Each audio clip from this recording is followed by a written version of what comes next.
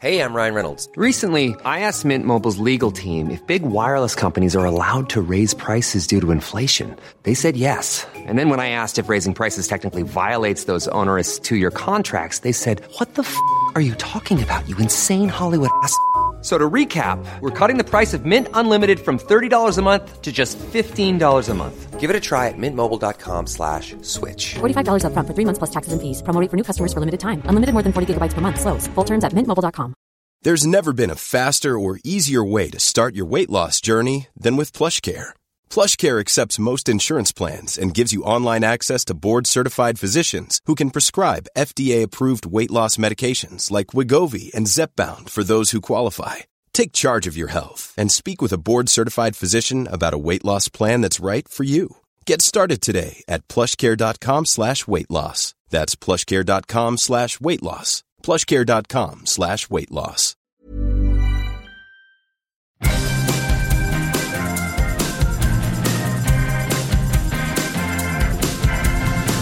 Okay, the word is out. They're gonna talk about the VOD and the silver screen. Kevin and Tom and Joe know all there is to know, from masterpieces to deep fried tacos. And if the movie sucks, you might hear them say, "There's no telling where the guys will take you." Get ready for a spoiler. Won't say it twice, 'cause we already warned you. Better watch out, it's gonna ruin the plot. Real spoilers. Real spoilers.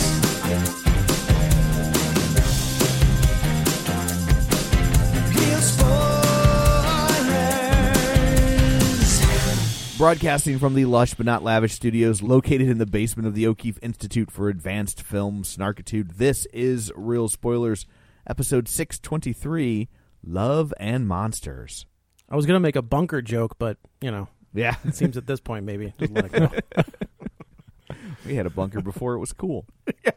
So let's go around the virtual table and everyone can introduce themselves. This is Joe. This is Kevin. And this is Tom. Quick shameless plugs before we dive in. Don't forget we're available on Apple Podcasts, Spotify, wherever you get your podcasts, you can find us. While you're there, be sure and leave a review. It helps us tremendously, and we greatly appreciate it. Also, you can find us on Facebook, facebook.com/Real Spoilers. While you're there, like the page, join the group, and if you would be so kind, is to share an episode. That helps us as well. And so people who were kind enough to share an episode this week: Librarian Cynthia, Lane Levanway, Chris Williams, Travis Tewitt, Ralph Tribble, Carl Clarkson, Gabriel Lugo, Julianne Jordan, Chris Sanders, Chris Falls, Tammy Sherman Powers, Heather Sachs, Ron Johnson, and then moving over to Twitter, the Minority Report Film Podcast, Linda Wright, Matt Neglia, Geek to Me Radio, In Session Film, Nerd Revert, Ronnie Castle, the Movie Journey Podcast, Mike, and Oscar, Binge Movies Podcast, Feel and Film, Invasion of the Remake, and Ryan Terry from the Four is a Crowd podcast. So thank you very much for sharing an episode. And if you'd like to help us even more and you're just chomping at the bit to do so, you can check out our Patreon, patreon.com/Real Spoilers, where for $5 a month, you get all sorts of extra content and you help us out when a computer craps out. So that's all that. I guess we can dig in. You know, throughout this quarantine, we've had it's been weird. It's been a weird time for I movies. hadn't noticed. Yeah, right. And sometimes there hasn't been a lot of there's been a lot of good stuff, but sometimes something kind of sneaks up on you. And this one, I had seen like bits and pieces of a trailer, and it just, I had no real interest in seeing it, and then it kind of came across us as a giveaway for a company. And we decided we should probably give it a shot. And holy crap, what a fun little movie. It's gotten a lot of buzz since last year, when I don't know if it ever had a theatrical release or if it was just doing the premium on demand. It did not have a theatrical release, so it was originally supposed to come out on March 6th, and then it got pushed back to April 17th. This was pre-COVID, and then obviously by April, nothing was coming out. And so then I think they finally just were like, okay, we're just going to go the VOD route. and that's what they did. And so that's so it wasn't even in theaters, but I heard a lot of buzz from it during the VOD release, and not a ton is in super mainstream, but on Twitter and Facebook, and I heard other movie reviewers saying that it was really fun and enjoyable, and so I had heard about it, and I never came around to seeing it, and then didn't know what the Blu-ray release situation was or whatnot, but it is now out on Blu-ray and digital, and that's that contest we have. So go to last week's episode, just if we've still got the contest up, check the social media for it, because you could possibly win a copy of this movie. But yeah, it came out on Blu-ray and digital now, so you can watch it however, and yeah, I'm really glad we checked it out. It reminded me a lot of... If you say Shaun of the Dead. No. Oh. Well, I mean, that's I was easy. getting some Shaun of the Dead vibes for sure. No, that's an easy comparison and definitely a mainstream one, but I was thinking like Warm Bodies. Yeah, that's what I thought too, because of the romance angle. Yeah, I really like it when they take a romance that could be very cliche, and we've seen it a million times, but then they put a spin on it. And so doing a zombie movie romance with Warm Bodies, which is really good, that's with Nicholas Hoult. That if you haven't seen that movie, it's excellent. Check it out. But I like how they did this one to where it's like, yeah, it's a love story. It's your basic love story. Boy meets girl, boy and girl get separated by monsters. I just love that, though, that they take boy and girl get separated by a global pandemic of monsters.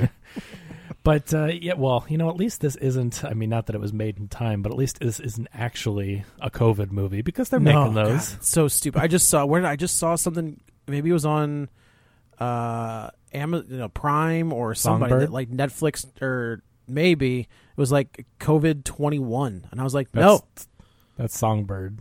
Is that what it is? Yeah, Songbird is the Michael Bay produced COVID movie, and yeah, I think they did release it straight to a streaming platform. Like Gross. It came out in theaters for a couple weeks and then went to a streaming, or did VOD and then went to a streaming. But anyway, but I like that a lot when they take a romance movie and then they apply something and make it really clever. And this movie is very stylized, very quirky. It's cleverly written. It's very entertaining and different to where you watch it, and it has that style.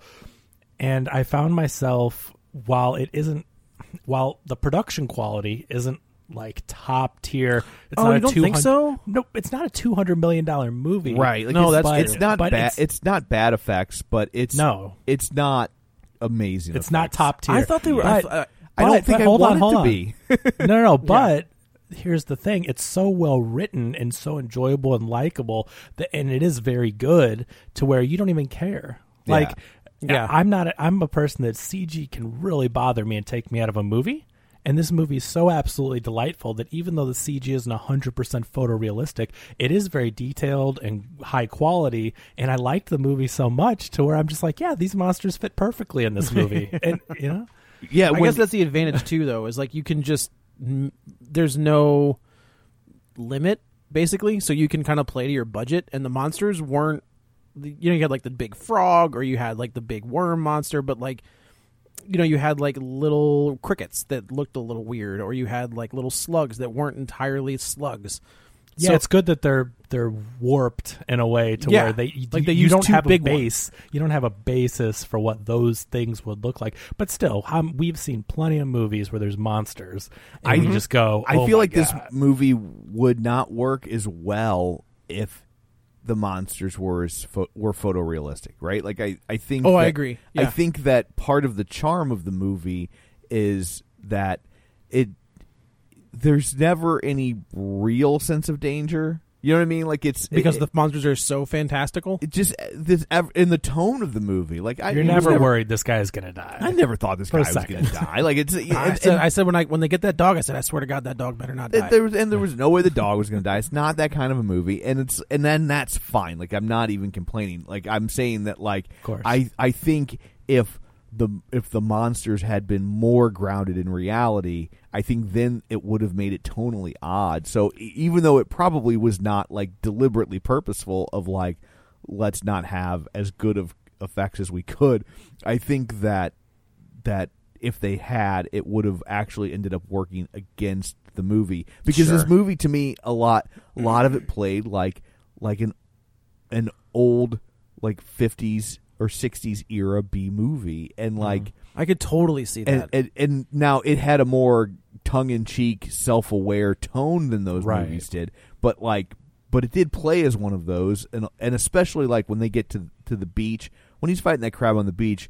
I mean, Right. that looks like Ray Harryhausen stuff. You It know what I did, mean? yeah. and not in a bad way. and not in a bad way, right? Yeah. You know, the designs of these monsters are really good. And Yeah. I'm not even just talking about the CG, and I still think the CG is very good, but the design is, I loved it. It was very, very inventive, the way that they created these monsters Right. and all the little details they gave them.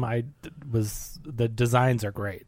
Yeah, absolutely. And like even the way that crab moved, even though it wasn't stop motion, It looked like obviously, it had that it stop still motion kind of movement, had a uh-huh. stop motion vibe to it, and so so I mean it's not It fits gonna, the tone. It absolutely fits the tone, and if they had spent more time on it, I think it would have made it lesser. And if they get a sequel, I hope they don't take more money and throw it at those sorts of effects. I don't think that's where they need to be tweaking it.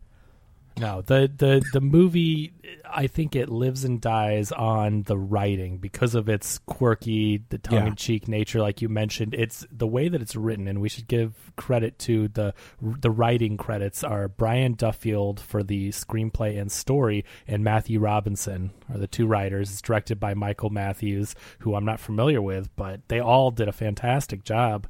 And you know who this guy? You know what this guy wrote that we liked? what do we like? Dora. Well, there you go. Well, it did with James Bobbin, I'm guessing, because he wrote and directed Dora. Okay. No, he's the writer of Dora. He wrote Dora. James Bobbin directed it, right?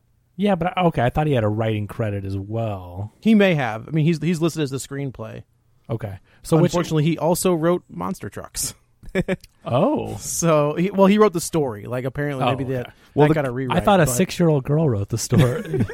I don't know. Maybe I he don't did know. a pitch. I dig and the premise of it. Like the premise of Monster Trucks is Sure. pretty awesome. It should have worked. It's but- just Oh, okay. Yeah. So yeah, Matthew Robinson is the one because there's two. I'm sorry, writers. yes. I was looking at the other guy. Okay. So, there's 5 writers on Dora. Okay. So okay. he did, and this guy was one of them. and he did the screenplay. Okay, 3 are based on, so that makes sense for the TV show. Nicholas Stoller and Thomas Wheeler have story credits, so there's actually 6 credits. And then It's like Spider-Man: Homecoming. yeah, all over and then again. Matthew Robinson wrote the screenplay. Okay, so he did write the screenplay for it, though. Yeah. So that quirky comedy, that checks out. I'm glad you looked that up, Joe. You're 100% right. That's the feel. I'm sorry. What'd you say? I said couldn't let's hear. move on. Keep going. Very good. Okay, very good. he's gonna make that So- his ringtone. But that's the thing. We love Dora because of that writing style, that quirky, tongue-in-cheek, fun. Remember when movies could just be fun? It without was the main character? self-aware, but it never undermined the source material. Yes. It would have And been so easy to go for the laughs of like making Dora sexy or dirty or something. And it never did that. And it was a lot. Not of fun. that couldn't work, Scooby Doo, but not that couldn't work. But yes, you don't need to do that. And this guy obviously has a very good, he has a good self-awareness level to where he's able to rein those things in, make those decisions where you don't have to force a joke, you don't have to make it dirty, you don't have to do that to make it very enjoyable.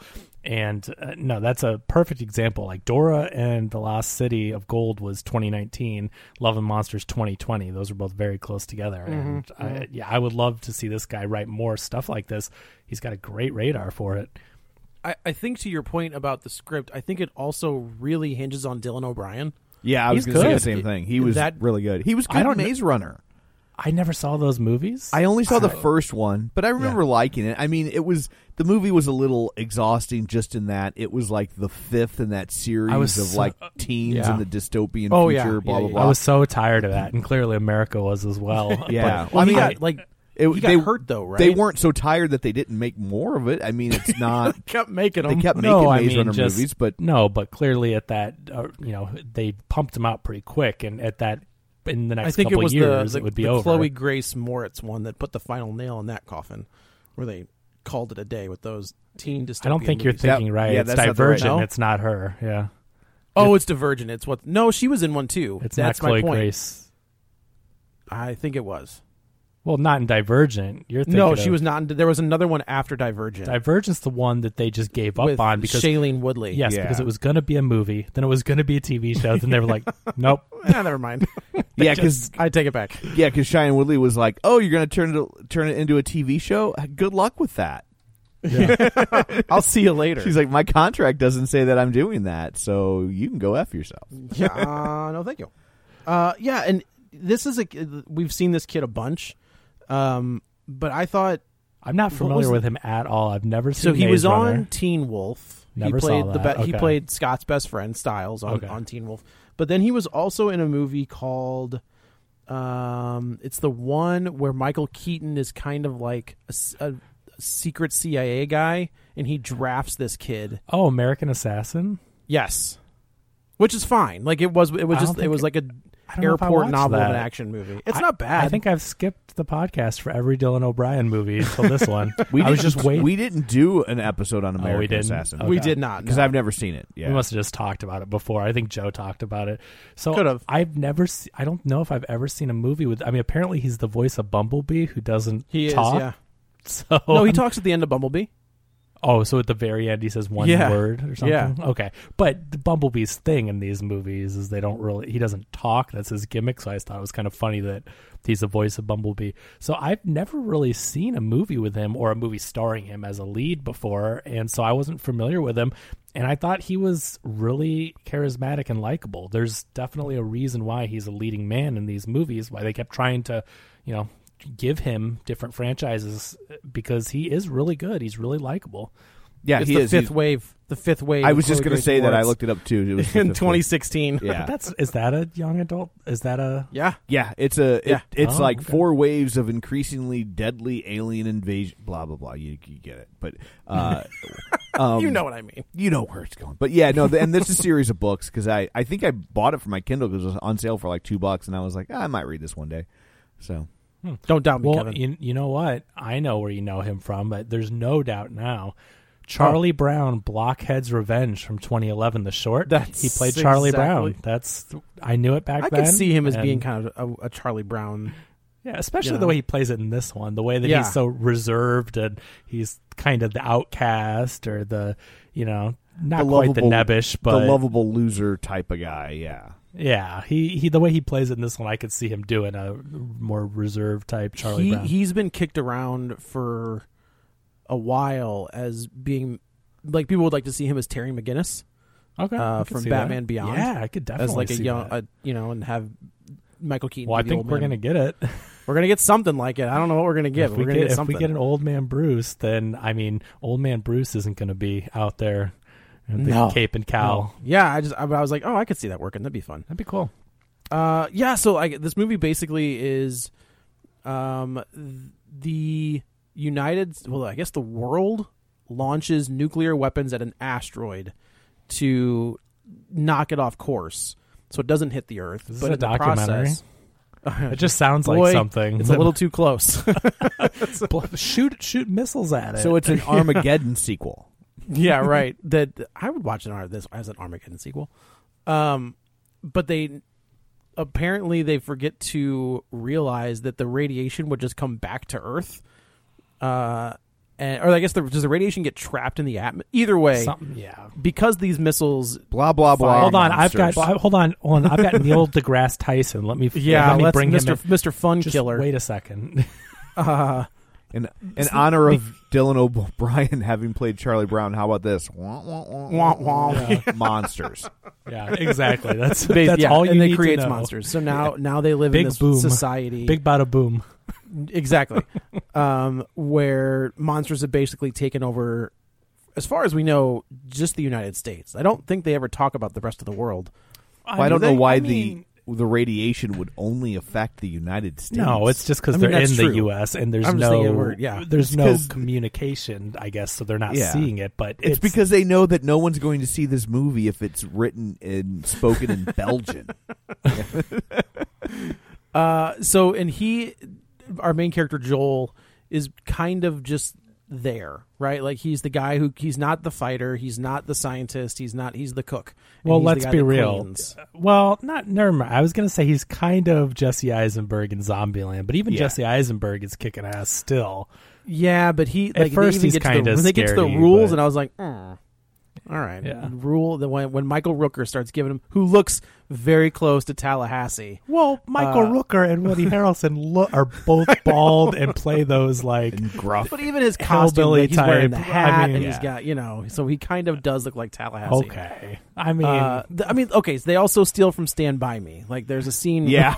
directly play the taken out of song. Stand By Me. I didn't catch Yeah. it. What was it? When The when leeches. he comes out of the water with the leeches, that's Will Wheaton's scene from. Oh, that's funny. Yeah, it's the exact same. I haven't scene. seen that in a long time. Yeah, when he reaches down to his underwear, And he pulls out the leech. He pulls out the leech and it's covered with blood And he from his passes junk. out. And he's like, yeah. But I was like, all right. But that's kind of my point. Is there's a lot of stuff that is again, we've said it a billion times, is when it's done right and it's in a good movie, you're like, yeah, that was pretty slick. lot It's of an times. Yeah. when a lot of it is. I mean, if we say it a billion times, you better we've listen. done like a because billion podcasts, or it just feels What's the average in 622? A billion divided by 622. It's a Come lot. on, math man. Every few minutes, at least every couple minutes, we We're remind you. always talking about it. But when there are homages like that, because there is an homage to Zombieland, this is kind of a little bit of Shaun of the Dead. There's a little bit of Stand By Me. When they're done like that, you can look at them and be like, all right, that's pretty slick. But when it's a garbage movie, you're like, ugh, be original. Well, it doesn't. I don't think it ever feels like a ripoff. That's what makes it No. different. No, We've not seen at a all. lot of stuff, and as it happens, writers and people are influenced by things that are released and things that they love, and they start to make their own versions that may have little that remind you of things, but there's nothing in this movie to where you're just like, oh, they whatever did that, or they're not blatantly ripping anything off. It's just that this writer probably loves all those things like we do, and Sure. so they think, oh, that would make a funny thing, or this, and they're pulling from ideas or concepts that may be reminiscent. But Yeah, this it's isn't not, the dollar store DVD of Transmorphers. yeah, exactly. There's no blatant ripoff. it's got but, great poster art. Yeah. That's Oh it's yeah, always nice. Did you- it's stylized? for Did you sure. see what the budget was for this movie? I didn't. No. What was it? It's $30 million. Oh my That's god, ridiculous. See, that's So, what I'm saying. That's ridiculous. For $30 million, that I take back everything I said about that CGI. For This $30 movie- million, this movie looks amazing. No, I thought it. I mean, think I it had already more- liked how it looked, Yeah. but I was like, okay, the CGI is not the best, Yeah. but like it works with the story and the tone. But like now, I'm like, you got it to look like that for $30 million. Did they all do it for? Damn. Did everyone do it for free? Were they Like, bringing sack lunches? That- like I mean, what? I I mean, were it was the- just him. It was just him for the most part, right? But Like, $30 he's the- million should be like part of their CG budget. That is Right. nothing for a major motion picture. And the fact that they paid everybody and had this many sets and Yeah. the costumes, that's incredibly impressive. It really is. very. You think Rooker probably only worked what? Oh, that's day? a couple days. A day and a half? Yeah. Yeah, it's a week. I bet. When I saw Rooker, I thought he was kind of joining up because they I did became too. so close. I thought, oh, that's really cool. I didn't know Rooker was like in this movie, but it was more of a training thing and then moving on. But And then, I mean, and then you get him at the end, so it's like if there's enough money for a sequel, then you can afford me for a whole movie. I like the stinger. I like that. It's like, yeah, you get Rooker and then put him in there. Okay, we'll see how it goes. I But, feel like that stinger originally would have been a mid-credit stinger. Yeah. Except Oh, sure. because it went to VOD, they were afraid people would just stop watching as soon as the credits started. right. I don't think to stay through credits as much with VOD. I'm guilty of that to where we've watched something before, and granted, it wasn't a good movie, but I'm like, oh, I turned that thing off as soon as. And so not like this would fall into that because it was bad, but when the credits roll on VOD, I just don't think we're not Totally, you're like, trained I'm to done stick now. around. That sucks that it only cost $30 million though, because I think this would have been a pretty big hit. I think it would have been too. I think this, Yeah. right in that sucks. theaters, it could have, especially made- because as I was watching it, I was like, if this movie comes out in first quarter, it would have been a hit, and it March 6th, so that's right. Yeah, it would have been a big old Yeah, hit. I think it right before people are starting there to want their anything- summer movies, but they haven't Yeah. ramped You up know what yet. needs to happen though? This needs to be a prime series or something. Someone needs to pick this up and turn it into a series where you can give it still that same like $4 to $5 million an episode budget and crank out a series, and this could be a huge hit series. This could be, as much as Game of Thrones and Breaking Bad, this could be a family. Yeah, and it could be reach hit. more. This could be a family Yes, show. It's because, again, they never feel the need to get aggressively adult with it. It's not that kind of movie, but it's still clearly enjoyable by us who watch all that other stuff. And you know, there's nothing about this movie that seems kiddie. It's not ever dumbed down, but it's also not like, oh, this is aggressively offensive. It's that perfect mix to where, 4-quadrant hit type of a thing. And I think all the violence is against monsters. Like, right. so all there's one scene where a dude, you see it, but it's all in shadow. Yeah. Where you see it, that dude get if you don't eaten, see but it, that's, then right. It's But And all the whatever gore is in this movie is for the most part, except for the leeches maybe, but most of the gore is directed at monsters, and so like nobody's going to get upset about that. This is like a more family friendly Walking Dead. This is like this could be a competitor to that. And it could be huge. if 10 or 11-year-old me had seen this is that version of me's Monster Squad. Like, and I don't mean that as a bad way, but like, except like good. It is good. There's right. Yes, this is good. We're agreeing. We're on the same page. Like, this is good. So unlike Monster how do we Squad, go this is back good. in time So, and make that Joe? Here, watch this real quick. Wow, this is very good. And CG. Joe's What is like, I'm gonna write Love and Monsters, a romance story.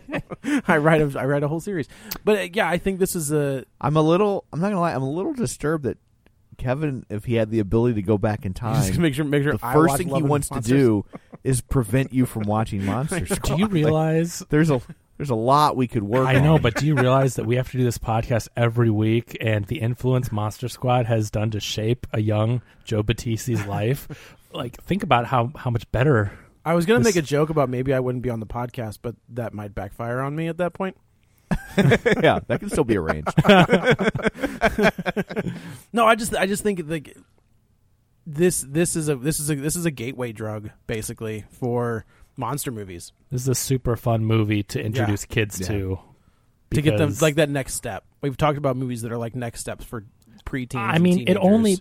the only stuff that it's like the beginning of the movie, and again in the very clever tongue-in-cheek type writing, there's the sexual stuff off screen, and this guy's talking about it, but no nudity. You're not actually seeing it. You're not even seeing heavy making out or anything. But it's implied. No, there's heavy making out with Joel and his girlfriend in the car. Well, yeah, but I just mean like sex and then scene. he walks by that other couple who are having sex, but they're just kind of entwined. It's not Right. You never actually get like a sex scene with nudity or that heavy. So there's nothing in it that's strong of a, you know what I mean, where younger kids could watch it and you're not necessarily going to be afraid. But I'm pretty sure that one monster whipped out his peen. well, yeah, it's hard to tell because some of that them have occurred. multiple, and it's like, are those legs or those? The one did look like it ejaculated. It did, yeah. No, it totally Not gonna did. lie. I take it back. This is an extremely adult show. This movie is disgusting. X-rated. Horrible. I need the people from what is that Angel Soft video? What are the people that clean up all the? Oh, I don't know.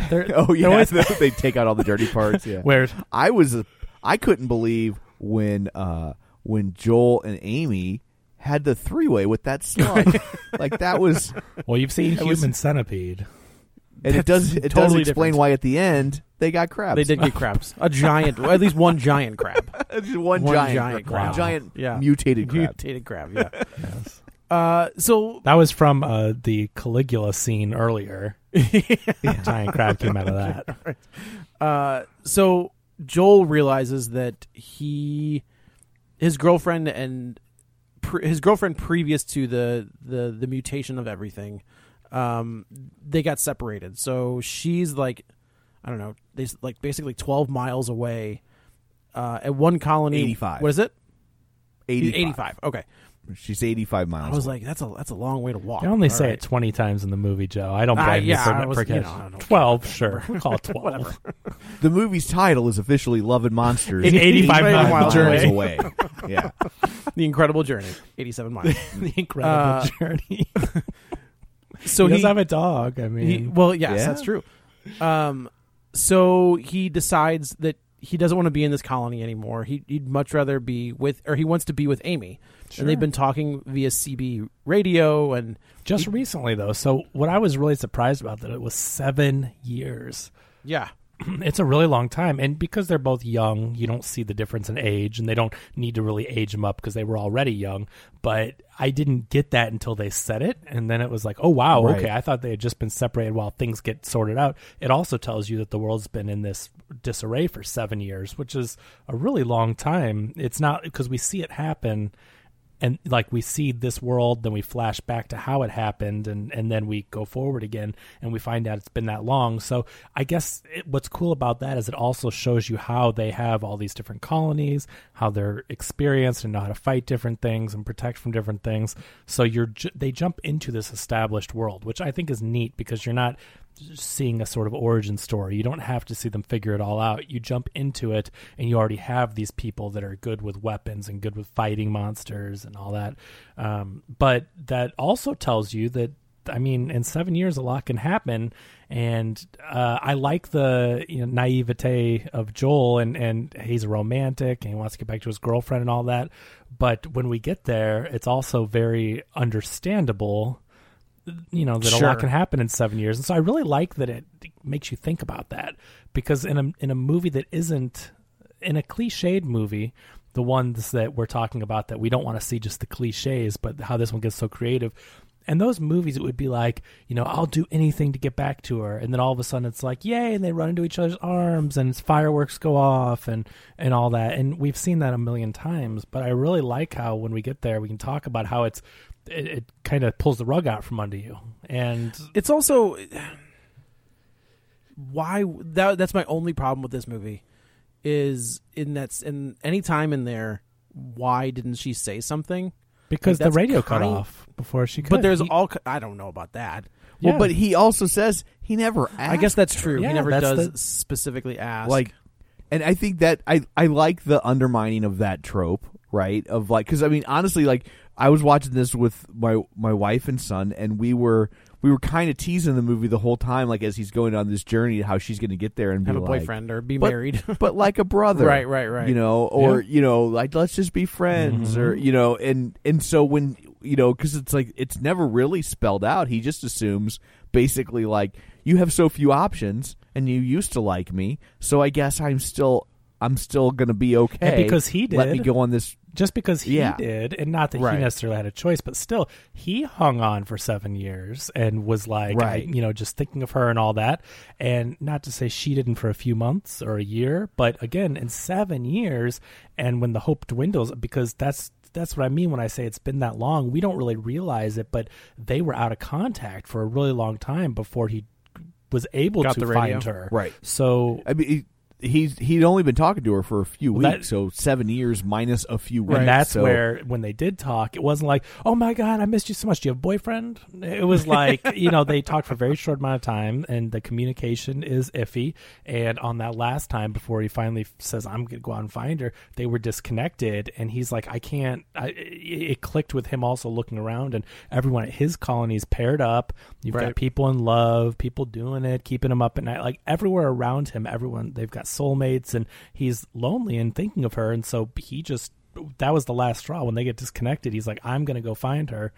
And so but if you think about it, the fact that everybody else has soulmates, it's kind of implied that it's so if he could have met someone else, he probably still wouldn't be into her. Right. He's still in love with Amy, he's still in love with Amy because there hasn't been anyone else for him to fall in love with. And so it's also, it's, if you really, and it's not that kind of movie, but if you really want to map it out, it's kind of insulting to her. No, totally. He's into her because he doesn't have options. And so I did like the fact that you didn't. But I don't know though. That's the thing, and that's where I think it's the character, and he's a really likable character. He didn't have options, but I also don't know that he would. I think he would. I feel like he would wait for her as long as he still had hope, and that's what makes that character so lovable. Is that he's, what I mean? He's just so nice, and I don't know. To me, I just felt like he would have waited for her forever, and I feel like she would have waited for him for a year, which is a long time. Still, she loved him, but it's just especially when they tell you 95% of the planet has died at some point. So she can't. It's the Wonder Woman conundrum, right? I mean, we've talked about this in other movies, but more recently, Wonder Woman. At some point, you move on, and it's okay. You're not expected to Right. live the rest of your life pining for someone you've lost and never move on. You And deserve it's- happiness. It's not like it was his wife. It's a high school girlfriend. Right. Yeah. Right. Right. Like that's Exactly. you know. So, but I like that a lot. I like that his character, kept the hope, did all this out of love, and that's where he fall into it. It's a very much a romance movie, but he has to journey through monsters to get to her, and Lots of monsters. and we get all these fun, creative plays on animals and creatures in the wild that have been mutated by radiation. So we do get, it's very reminiscent of a Harryhausen, giant monsters that look like other things. And he sets off and he fights against all of them, and he's not very good. He has a freezing problem. So, he gets helped out along the way when he meets Rooker and Rooker's companion. Rooker lost his son, and then this girl lost her dad, and so they found each other, and now they travel together. And they save him at one point. At one point, his dog. I thought their relationship was great, With- between Joel and the girl. I thought it was a very cute. Oh relationship. yeah. They with form a them. good. Minnow. What's that? Minnow. Yeah, That's where yeah. she's kind of Yeah. busting his balls throughout the out in the way home. Well, but- she's funny because she's very much an adult in a kid's body. Yeah, right, So right. the way she talks and the way it reminded me of, we've seen that before. Again, reminiscent, not a ripoff. But when you look at that girl in Once Upon a Time in Hollywood, the actress, the way she talks. Oh, sure. To, yeah. to DiCaprio's character. DiCaprio. Yeah. She's very much that adult in a kid's body, wise beyond her years, old soul type of thing, and she also gives him crap, which is really funny because she's just this kid. but she's not gonna love you. And Like, she's also like, and Yeah. she also straight up is like, yeah, I only kept you around because I liked your dog. She says that. And he's like, well, thanks. But it's a very lighthearted, very entertaining way. It's not mean spirited. It's very funny. And that's the thing. Yeah, right. It's a brother sister kind of relationship. But in a more serious movie, saying things like that might be more mean spirited. But because of the tone of the film, and it is so lighthearted and tongue in cheek, you get that's what you expect from this movie, and so there's a lot of laughs from that type of writing. And yeah, she's busting balls the entire time, but they save her. Then he finds Boy the dog, where he names him, come here, boy, and they form a relationship, and he saves him from monsters. And so this guy's Dog was great. That dog was CG in a couple of those scenes, right? He was? I didn't know. I this, don't but know. I wasn't looking. There's a couple. I think so. When he was running under the monster, and there was a couple times where I was like, "That dog's running. He's covering too much Yeah, ground I too did fast." not look okay. Yeah. It looked good though. I mean, again, in this movie, he looked better than the especially- one from Call of the Wild. I'll tell you that. Oh, That's for that damn sure. is just a travesty. But and that's motion captured. Yeah.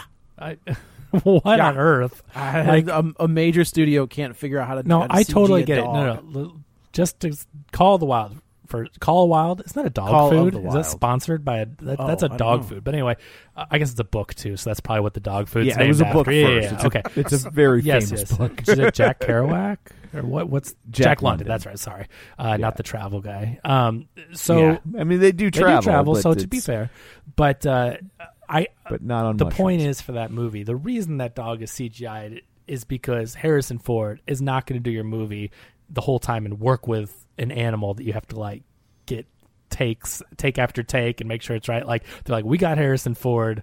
Yeah, you're going to pair him with a human and we'll put the dog in later because, but it is just such a weird thing. I don't know. He worked with a Wookiee, and that Wookiee was very. I guess he was younger. Yeah, he couldn't make demands. Yes, exactly. It was early on in his Yeah. career. The Wookiee was very established. I mean, they're hundreds of years old. So even though Chewbacca looked great, no gray hair or anything, he was still very old. And yeah, And the Wookiee, he had a first look deal at CBS back then. A lot of people didn't realize that. He just couldn't find the right pilot for I him. know. I mean, did you tried see real that hard. holiday And special? then they got Han Solo. Boom.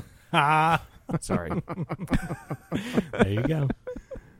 So he being Joel, who is I only make the comparison to Shaun of the Dead is because the characters are kind of similar. Where Shaun is kind of like the hapless loser, who comes into his own as the movie goes forward. But that's kind of an archetype. That's a trope, but that's that's Zombieland. yeah, That's a lot That's- of movies. that's a relatable. That's Yes. It's Yes. the audience surrogate. If we were all thrown into a zombie apocalypse, I mean, Joe might have a little more training, but still, against zombies, against monsters, against crazy things. You know, you're not supposed to. We all know I would be dead. I mean, well, yeah. No, Tom, just stay inside. I would. Yeah, I wouldn't. That's if what COVID I do. has anyway. taught us anything, just stay inside. Yeah. You'll be The fine. monsters are breaching the what do you call them? Their home bases. Yeah, the home Remember, the base. monsters are coming in, so Yeah. you're not even safe at home. So, I'd be dead. but yeah, he's never made it that long. he's a very relatable character, and so that's what he's the audience surrogate, and we'd all be like helpless, and you're supposed to be able to relate to him, and that's kind of just the character. Yeah. So he is making his way through, like we said. Then he meets up with Boy. Did that dress thing ever come back around? It didn't, and I They kept have to playing it believe up that like was he the was- girl's dress. You were going to meet whoever owned. Yeah, it. same. I Yeah. thought for sure we were going to meet the owner of that. And it's a dog. very Yeah. sweet thing. Like, I really appreciate how the dog was so attached to his owner's dress, and I think it worked very well for what it was. But you just, in the back of your mind, were like, oh, he's eventually going to bring that dress because he had the scent or whatever, and he was going to bring it to the owner. And I thought maybe even he wouldn't fall in love with the main girl, like she would be in a relationship, kind of like we found out, but she would already be in one, and he Yeah. would fall in love with that girl. Oh, you found Fido, or whatever the dog's real name is. I'm kind of writing it in my head, and that they would have a relationship. It could have. But they do a great job of giving that dog like character motivation. Yeah, Which is crazy to say without having him have like Bradley Cooper's voice or Yeah. something. But to be able to come across that dress or whatever, I guess it was a dress. I thought it was Yeah. like a cape at first, but I guess it was like a dress. Is No, insanely not every important to that red dog. piece of cloth is a cape, Why? Joe. Why? Why is it not a cape? Why? He's I not don't- looking for Clark Kent. I don't make the rules. Clark I Kent would have been just- fine in this world. It's ridiculous. But I do like that. When he falls into the river, and the oh no, I'm sorry. When they're being chased by the queen slug, which is a great scene where Joel kind of like does almost like an action movie thing where he is going to pop the pin on this grenade, but then he drops it and he forgets the count, so he doesn't know how long he actually has, but he like leaps backwards in super slow motion and blows up this slug like Tremors style. I love Tremors so much. Oh yeah, it's great. Did Rooker give him that before they parted ways? I think so. Because he gives him a grenade. He's like, "Can I get more of those?" And he's like, "No, you get No, one. you get one. Yeah. And of course I he just nails love it. And I do like that underneath like the timid nature, he has these skills, right? Like he because kills, they train him. He doesn't really have that many skills. He spends a lot of time with Rooker and Minnow. Yeah. And I like that, he's horrible, but they train him, and he's with them long enough to where he actually does get the skills. He's not necessarily tested, but we Right. see him when he does get out in the field on his own. He his kills the training giant comes back. centipede, which was really cool. Like Yeah. that was a cool looking one, and then the giant slug, which he blows up. But then, so like the red dress falls into the river, and I'm sorry, that's not right. The red dress is like further away, and that causes the giant slug to attack. So Joel gets super pissed because the dog like kind of turned. Joel kind of feels the dog screwed him over because Because the dog's making noise. Right, The trying dog to get won't the be dress. Quiet. Yeah. But it's just like that dress is so important to that dog Yeah. that he'll do anything to get it. And he's also a dog. He's also a dog, right? So it's like, it's understandable. Joel's human. He's in a life-threatening situation. I think we can all understand the frustration. Us as the audience, we're sitting back and we're like, dude, he's a dog. We're logically thinking about it. So again, I don't think it's like anything that would make you hate Joel or No, It's no, very no. understandable, but it is also, he is getting really mad at this dog, and this dog, his owner, and that dress means everything to him. Even though Joel and him do have a great relationship, you understand why he would want to rescue that. Absolutely. Yeah. We should also say that this entire time that Joel is keeping like a detailed illustrated log of monsters and plants and everything to just for his own record at that point. So that is a thing that he is constantly doing. He sees some berries that may or may not come back into play later. Chekhov's berries. That's right. That the dog says, gives him the heads up, like, don't eat those. Like that, those are bad. So he makes. Wow, he even trained the dog to talk. I said Bradley During the- Cooper in this movie is Yeah. no, I'm just. So he ends up making it to the colony. No, I'm sorry. The leeches have like a psychotropic effect. So he starts to pass out, and he realizes they're like poofs. They Joe are like would get- poofs. I saw that movie. You did? Yeah, I just couldn't do the podcast because I had okay. I had the stomach flu that was running Wasn't that through great? my house. That was a great movie. I wanted to say that somebody on the board was like, "It's on Hulu now," and I was like, wasn't it always on Hulu? well, not at first. No, not it when was we. not. Oh, okay. What was Not on- our. what was the one we our- saw on let's Hulu? look at our VOD ledger. I Nope, know. it wasn't What was always the one it. on Hulu that we watched? Oh, I don't know. The Andy Samberg one. Oh, that's a Hulu Yeah, movie. okay, yeah. okay. But Save Yourselves. That's one of my favorite movies of the It was year. very I good. really It was very, liked very it. good. That writing is like this writing. See, Very much so. Very, very much so. Very much that quirky, tongue in cheek, very modern sensibility. That style of humor is great. And so, if you like this movie and you like Dora, which I know that sounds weird, but again, Dora was a great movie. I know, but it's like I think for most of our listeners, they would kind of be like, "What? Like I'm not watching Dora." Give that movie a chance because Yeah. Dora is written and directed by the guy that did the new Muppets movies, who is also the guy in a comedy troupe with the Flight of the Conchords guys, Correct. Jermaine and Brett and Taika Waititi, who are all in New Zealand comedy troupe. So they have roots in a lot of really great stuff. And so, Muppets, which I know that Muppets kind of transcends and we grew up with them, but this guy's doing these kids movies, but also putting this spin on them, and they're really good. So Dora, Muppets, this movie, they all share that kind of in common. So if you like one of their sensibilities, their sense of humor, you're going to like any of these. Yes, I completely agree. Well, I don't know how to break it to you, Kevin, but I mean, there's a good chance a lot of our listeners grew up with Dora too. Yeah, that's a fair That's point. possible. That's possible. Make you feel old. It's 22 years That's old. crazy. No, that's true.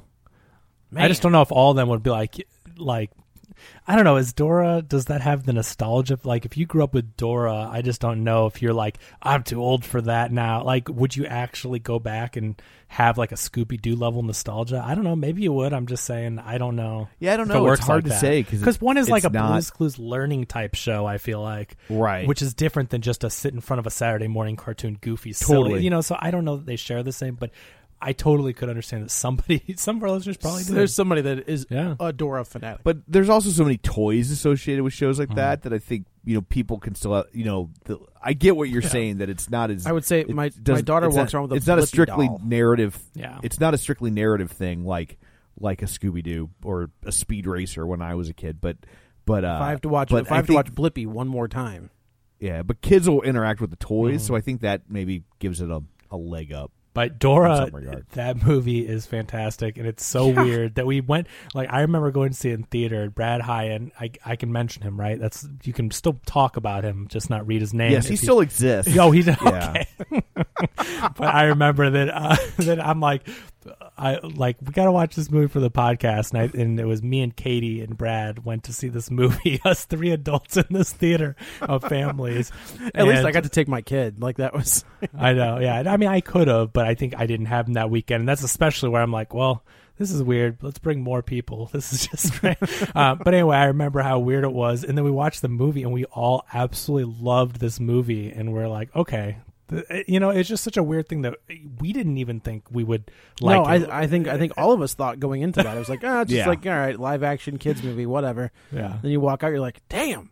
That And this was the same way. yeah. Well, but this. I love when a movie can transcend its genre Yeah. like that, and like another one that was like that for us. That we knew that movie wasn't for us, but we were all like, "Damn, that was good." It was Cinderella. Oh, You know? oh my God! My wife and my kid loved that movie so much. That's one of the best Disney live actions still, like top tier. Easily. It's so good because they did that thing again where it's not a straight remake. They add more. They kind of did their own thing to the family. They show the father Yeah. more. They show more of the her growing up and add more to the story. And I mean, it's kind of Is that Lily James? Yeah. Yeah. Lily James, who's one of the most charismatic and delightful actors out there. So it just Just that's not a great Mamma movie. Mia. Well, she is the saving grace in my. I don't like that second movie. People love that second movie. First Oh, they of all, do? which is shocking. Yeah, Oh. people love it. I hated that movie, but she is the saving grace of that movie. Like anytime she's on screen, she's just delightful. So Movie, is Dylan not O'Brien. good. Sure, yeah, Yeah, he's, no. he has that thing though. He has that quality, does. right? Yeah. To where he has that thing. Like actors like Lily James, The Rock, Dylan O'Brien's got that it factor to where they're just likable. You know, it's hard to put your finger on, but when they show up on screen and they have that thing where you are instantly, no matter what the characterization is, and it's good in this movie, but you just, before you even know the character, you sense that I'm going to like this character. That Teen Wolf show is garbage. It's terrible. Yeah, I never But watched when you see him as Styles, you're like, oh, so they got one character right. He's like, is he the reboot of Whose Line Is It Anyway? No. But if he plays Ryan Stiles? Yeah, he plays Ryan Stiles. It's a very interesting. I could see it. No. But Stiles is like the cool best friend. I don't know anything. No, you never saw Teen Wolf the movie? No. I you know what? Are you serious? I grew up in that era. I've never seen. Oh, it's based on the Teen Wolf movie. movies. Yeah. Is it like Michael J. Fox? Yeah.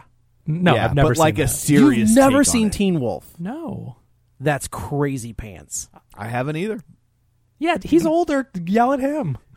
Yeah, like I'm the one you should be yelling He at. It grew was up on with cable it, all the yeah. time, and I love Michael J. Fox, but the movie looked really. Oh stupid, my god, it's and I so never much watched fun. It is so fun.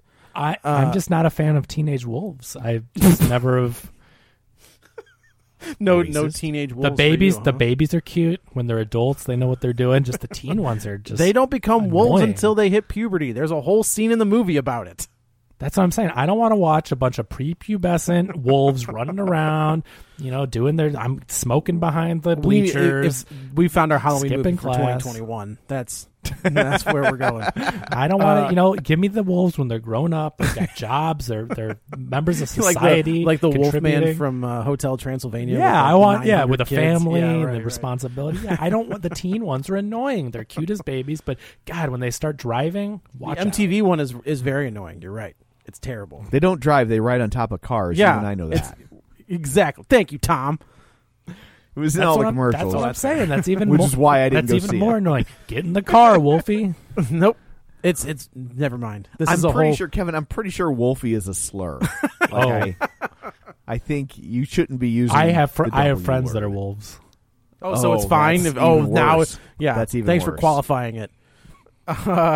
Anyway, back to this And movie. scene. Yeah. So he gets to Amy's colony. They have a very awkward interaction, and then we're immediately introduced to this Australian naval captain who has this yacht off in the Is he off the like coast. not Hemsworth?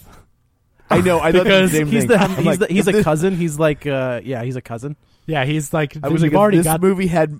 If this movie had money, he would be Chris Right. Hemsworth. No. No. If this movie had money, he'd be Liam Hemsworth.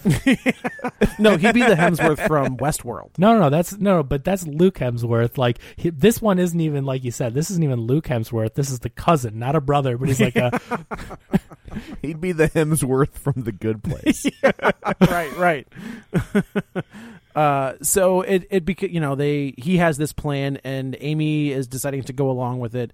So they have this big kickoff party. This is kind of where we get the scene where Amy kind of says that she lost somebody not too long ago, and that Dylan, not Joel, is kind of barking up the wrong tree. Yeah, with this is the plan. scene that we talked about earlier that I want to touch upon. That I really like this because it's not mean-spirited and it's not unbelievable this would happen. They lived in two separate worlds, two separate lives.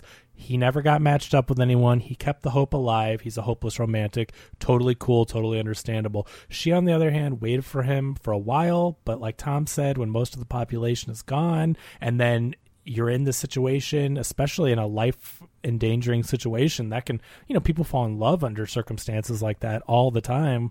And she's dealing with her colony, and she fell in love and met someone. Like, that's not a knock against Joel. That's just life playing out.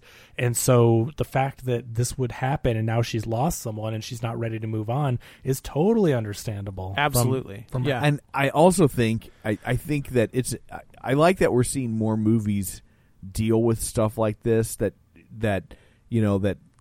the happy ending isn't necessarily finding love, and so I like the fact that one, that they don't get together, and she's like, but yeah, like I moved on, like life's for living. And then also I think it's good modeling for society for the younger people that are watching the movie to watch this guy have a very appropriate reaction. Like if this movie was 30 years ago, it would be, I'm going to do something to win the day and win her heart back. Right. And instead, he's just like, oh, well, that sucks, but I get it. And he doesn't do anything that we would think of through a modern lens as creepy.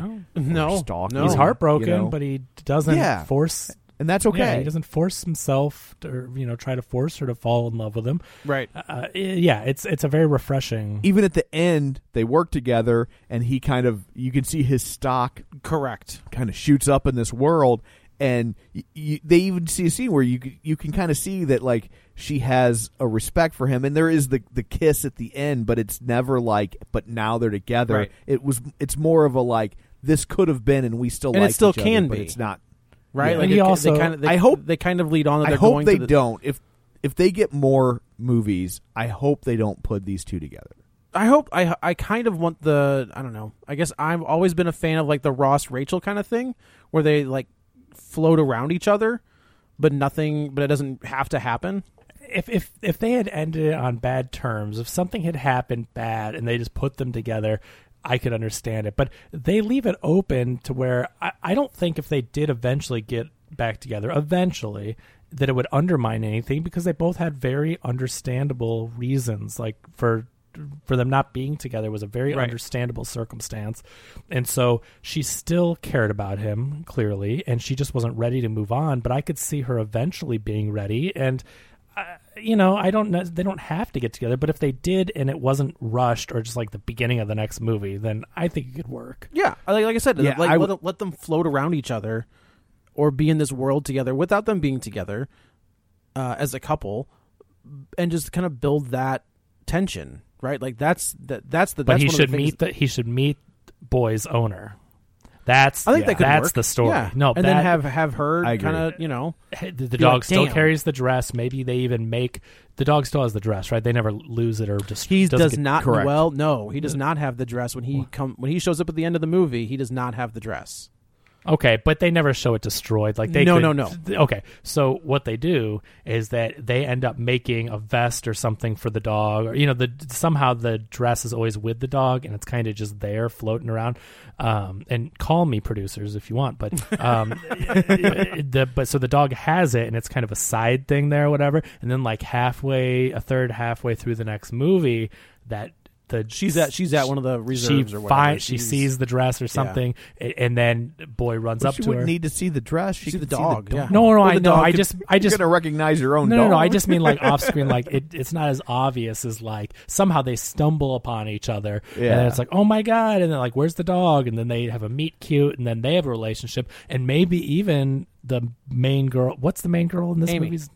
Phoebe? Amy. Okay.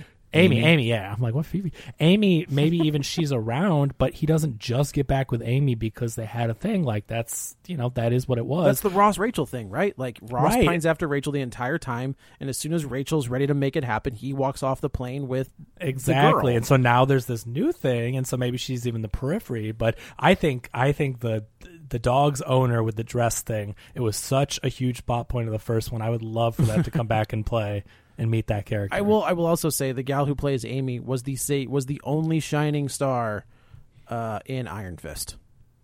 Oh, she was an Iron Fist? She was the love interest in Iron Fist. I and checked she- out of that show quick. as well. You should have. I couldn't do it. Danny Rand is one of my top 10 favorite characters of all time, so I stuck with it throughout the entire thing. That show was it's so terrible. so trash, So And bad. I heard people were like in the season 2 or whatever, like, "Oh, the fight choreography is better." I'm like, "No, I'm not." It wasn't I any can't. better. No, it's so bad. So that's Jessica Henwick is the Yes, actor who and plays. I liked her. She's really good. Oh, she's Nymeria Sand in Game of Thrones. It says from 2015 to 2017. Oh. I didn't recognize her from. Oh, But also, shite. Game of Thrones is like in the dark, and people are in lots of outfits. but also and stuff. lots of beheadings and dragons, and I've also blocked that from my memory. So there's that. 2012. You don't have to block that one. That one's okay.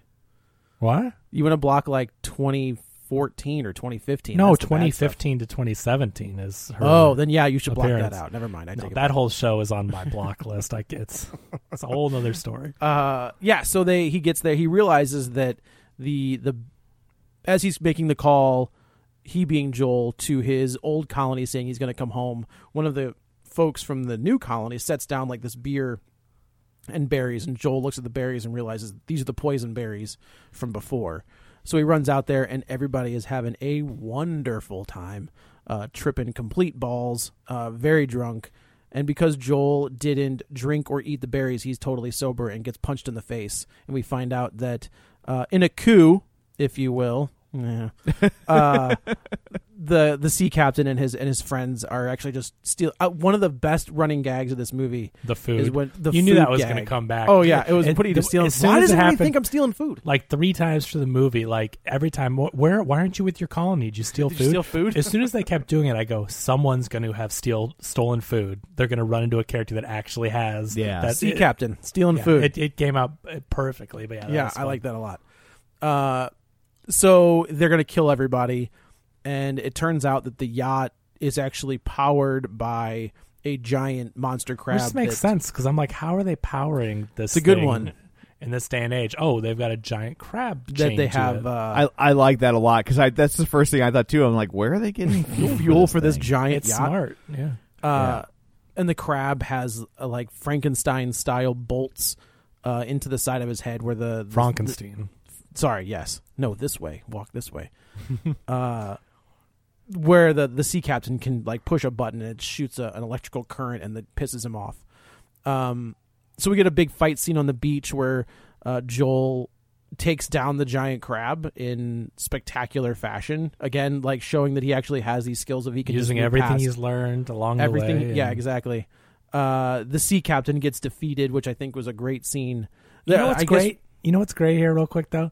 Even though he does all this, and Amy clearly respects it and says, thank you so much, you were great, blah, blah, blah, she never goes, oh, hey, Joel. She's never infatuated with what he can they do. never make it like, oh, well, now that you've been tough and strong like the captain, now I'm in love with you. You know, they never do that thing. Like, she is reeling from the loss of her, like, the guy that she loved.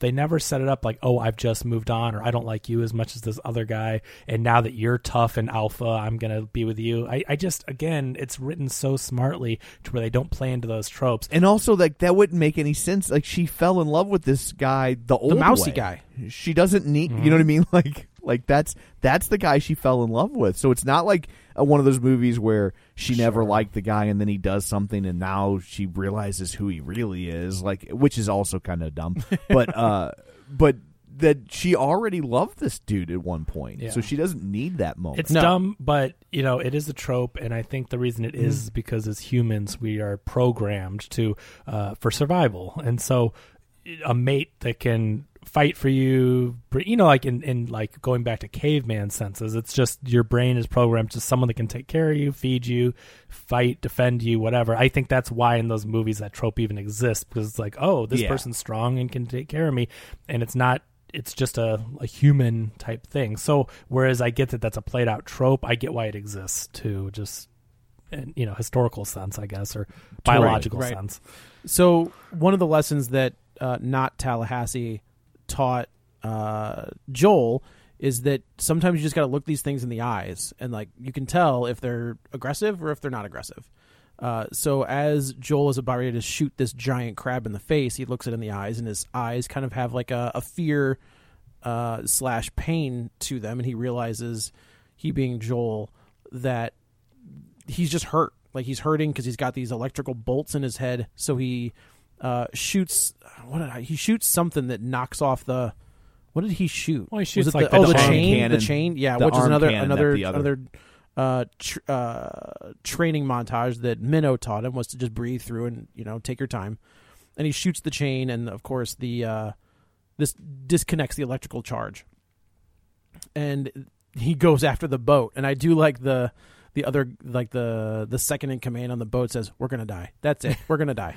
And of course the crab attacks the boat and drowns it. He just starts eating the three of them, just like boop. But you never see it, right? Like we talked about that. Well, in the mouth, it's definitely yeah, implied, but you never see it. You never see somebody go into the mouth. You don't see the violence. You see like the crab from the back and the arms putting the person in the mouth, but you never see the teeth. No blood, going no on. like splurts of blood or anything like that.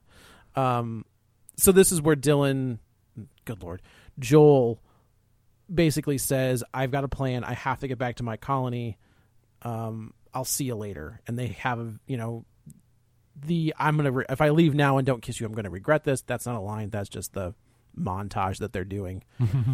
Gives her the big old smooch, and then he leaves with Boy to go back to his colony. Leave her wanting more. Give her something to remember. That's right. Pull a Seinfeld and go out while you're on top.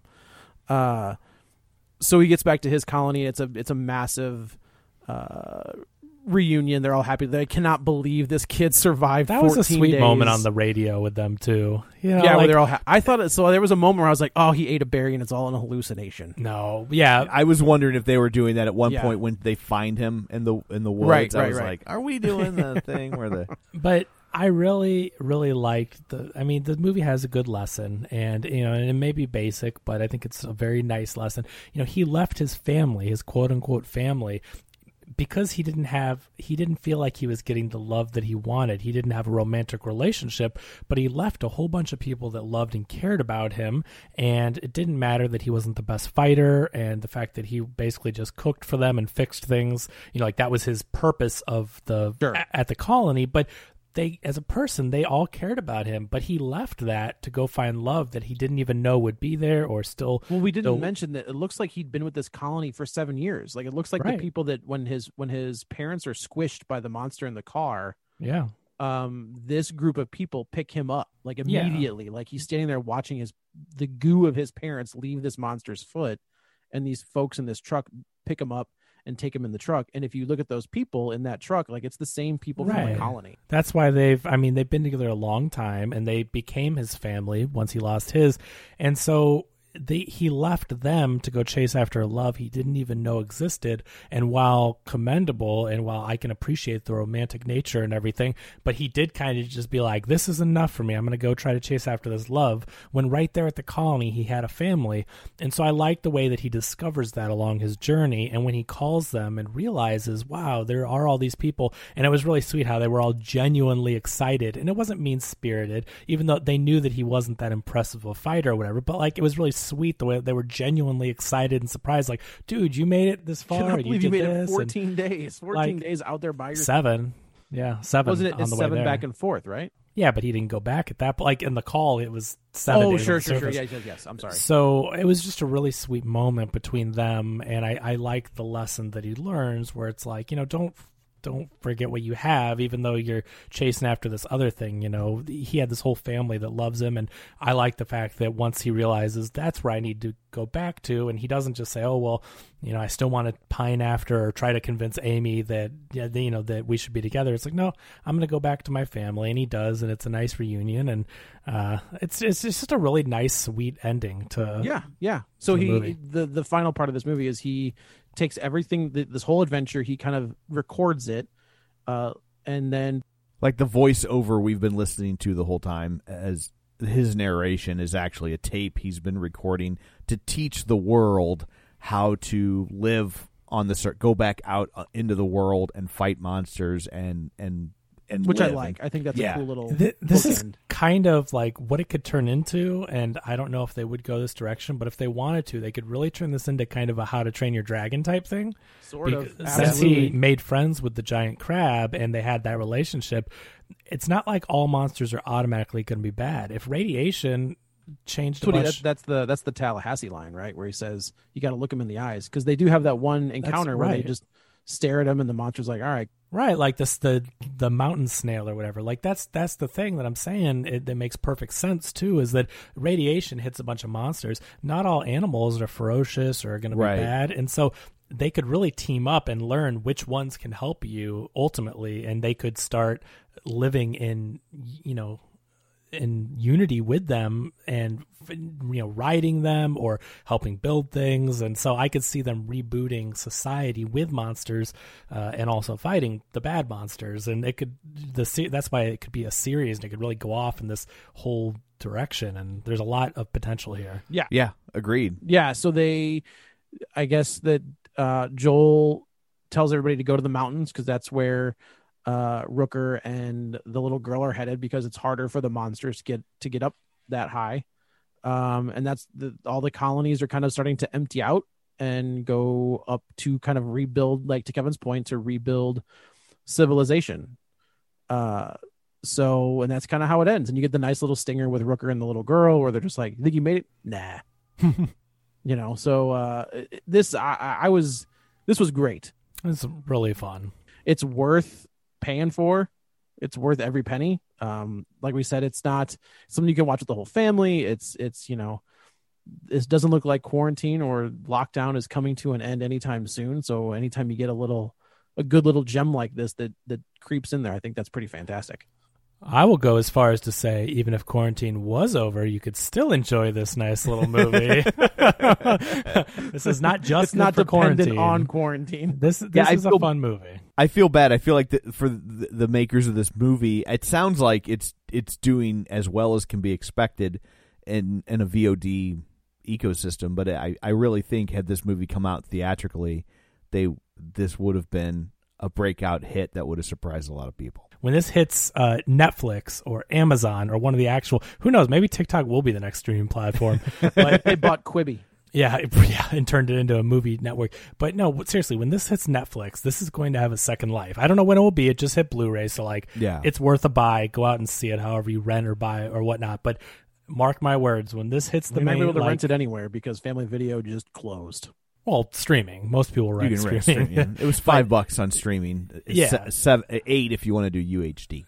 But when this eventually gets picked up by whether it's HBO or if it goes to one of the Netflixes or Amazon, this will be one of those second life gems to where it's like, oh my God, you know, which maybe that success will spur one of those networks to be like, oh, we could make a series out of this. You know, it might not happen right away, but when this is rediscovered, and I hate to talk about it like that, it's just that since it didn't have the wide release, and like Tom was saying, it's unfortunate, but when it does, people are going to love this movie. It's going to become one of those, like, I don't want to say cult favorites, but it's going to become a favorite of a lot of people to watch. I would agree. I absolutely.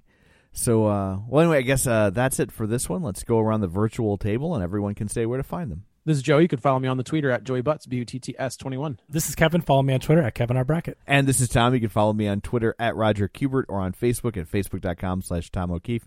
You can find the show online, Facebook.com/Real Spoilers. While you're there, like the page, join the group, and of course, wherever you're getting your podcast from, be sure and subscribe so you never miss an episode. And of course, our Patreon, Patreon.com/Real Spoilers, for $5 a month. You get all sorts of bonus content, and you help us out, and we're grateful. So that's it for this one. Coming up next week, we will tackle Promising Young Woman. So until then, Julie saves R from a pool. Get ready for a spoiler. Won't say it twice, 'cause we already warned you. Better watch out, it's gonna ruin the plot. Real spoilers. Real spoilers.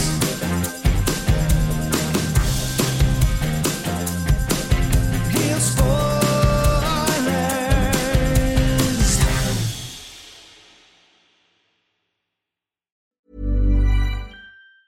Planning for your next trip?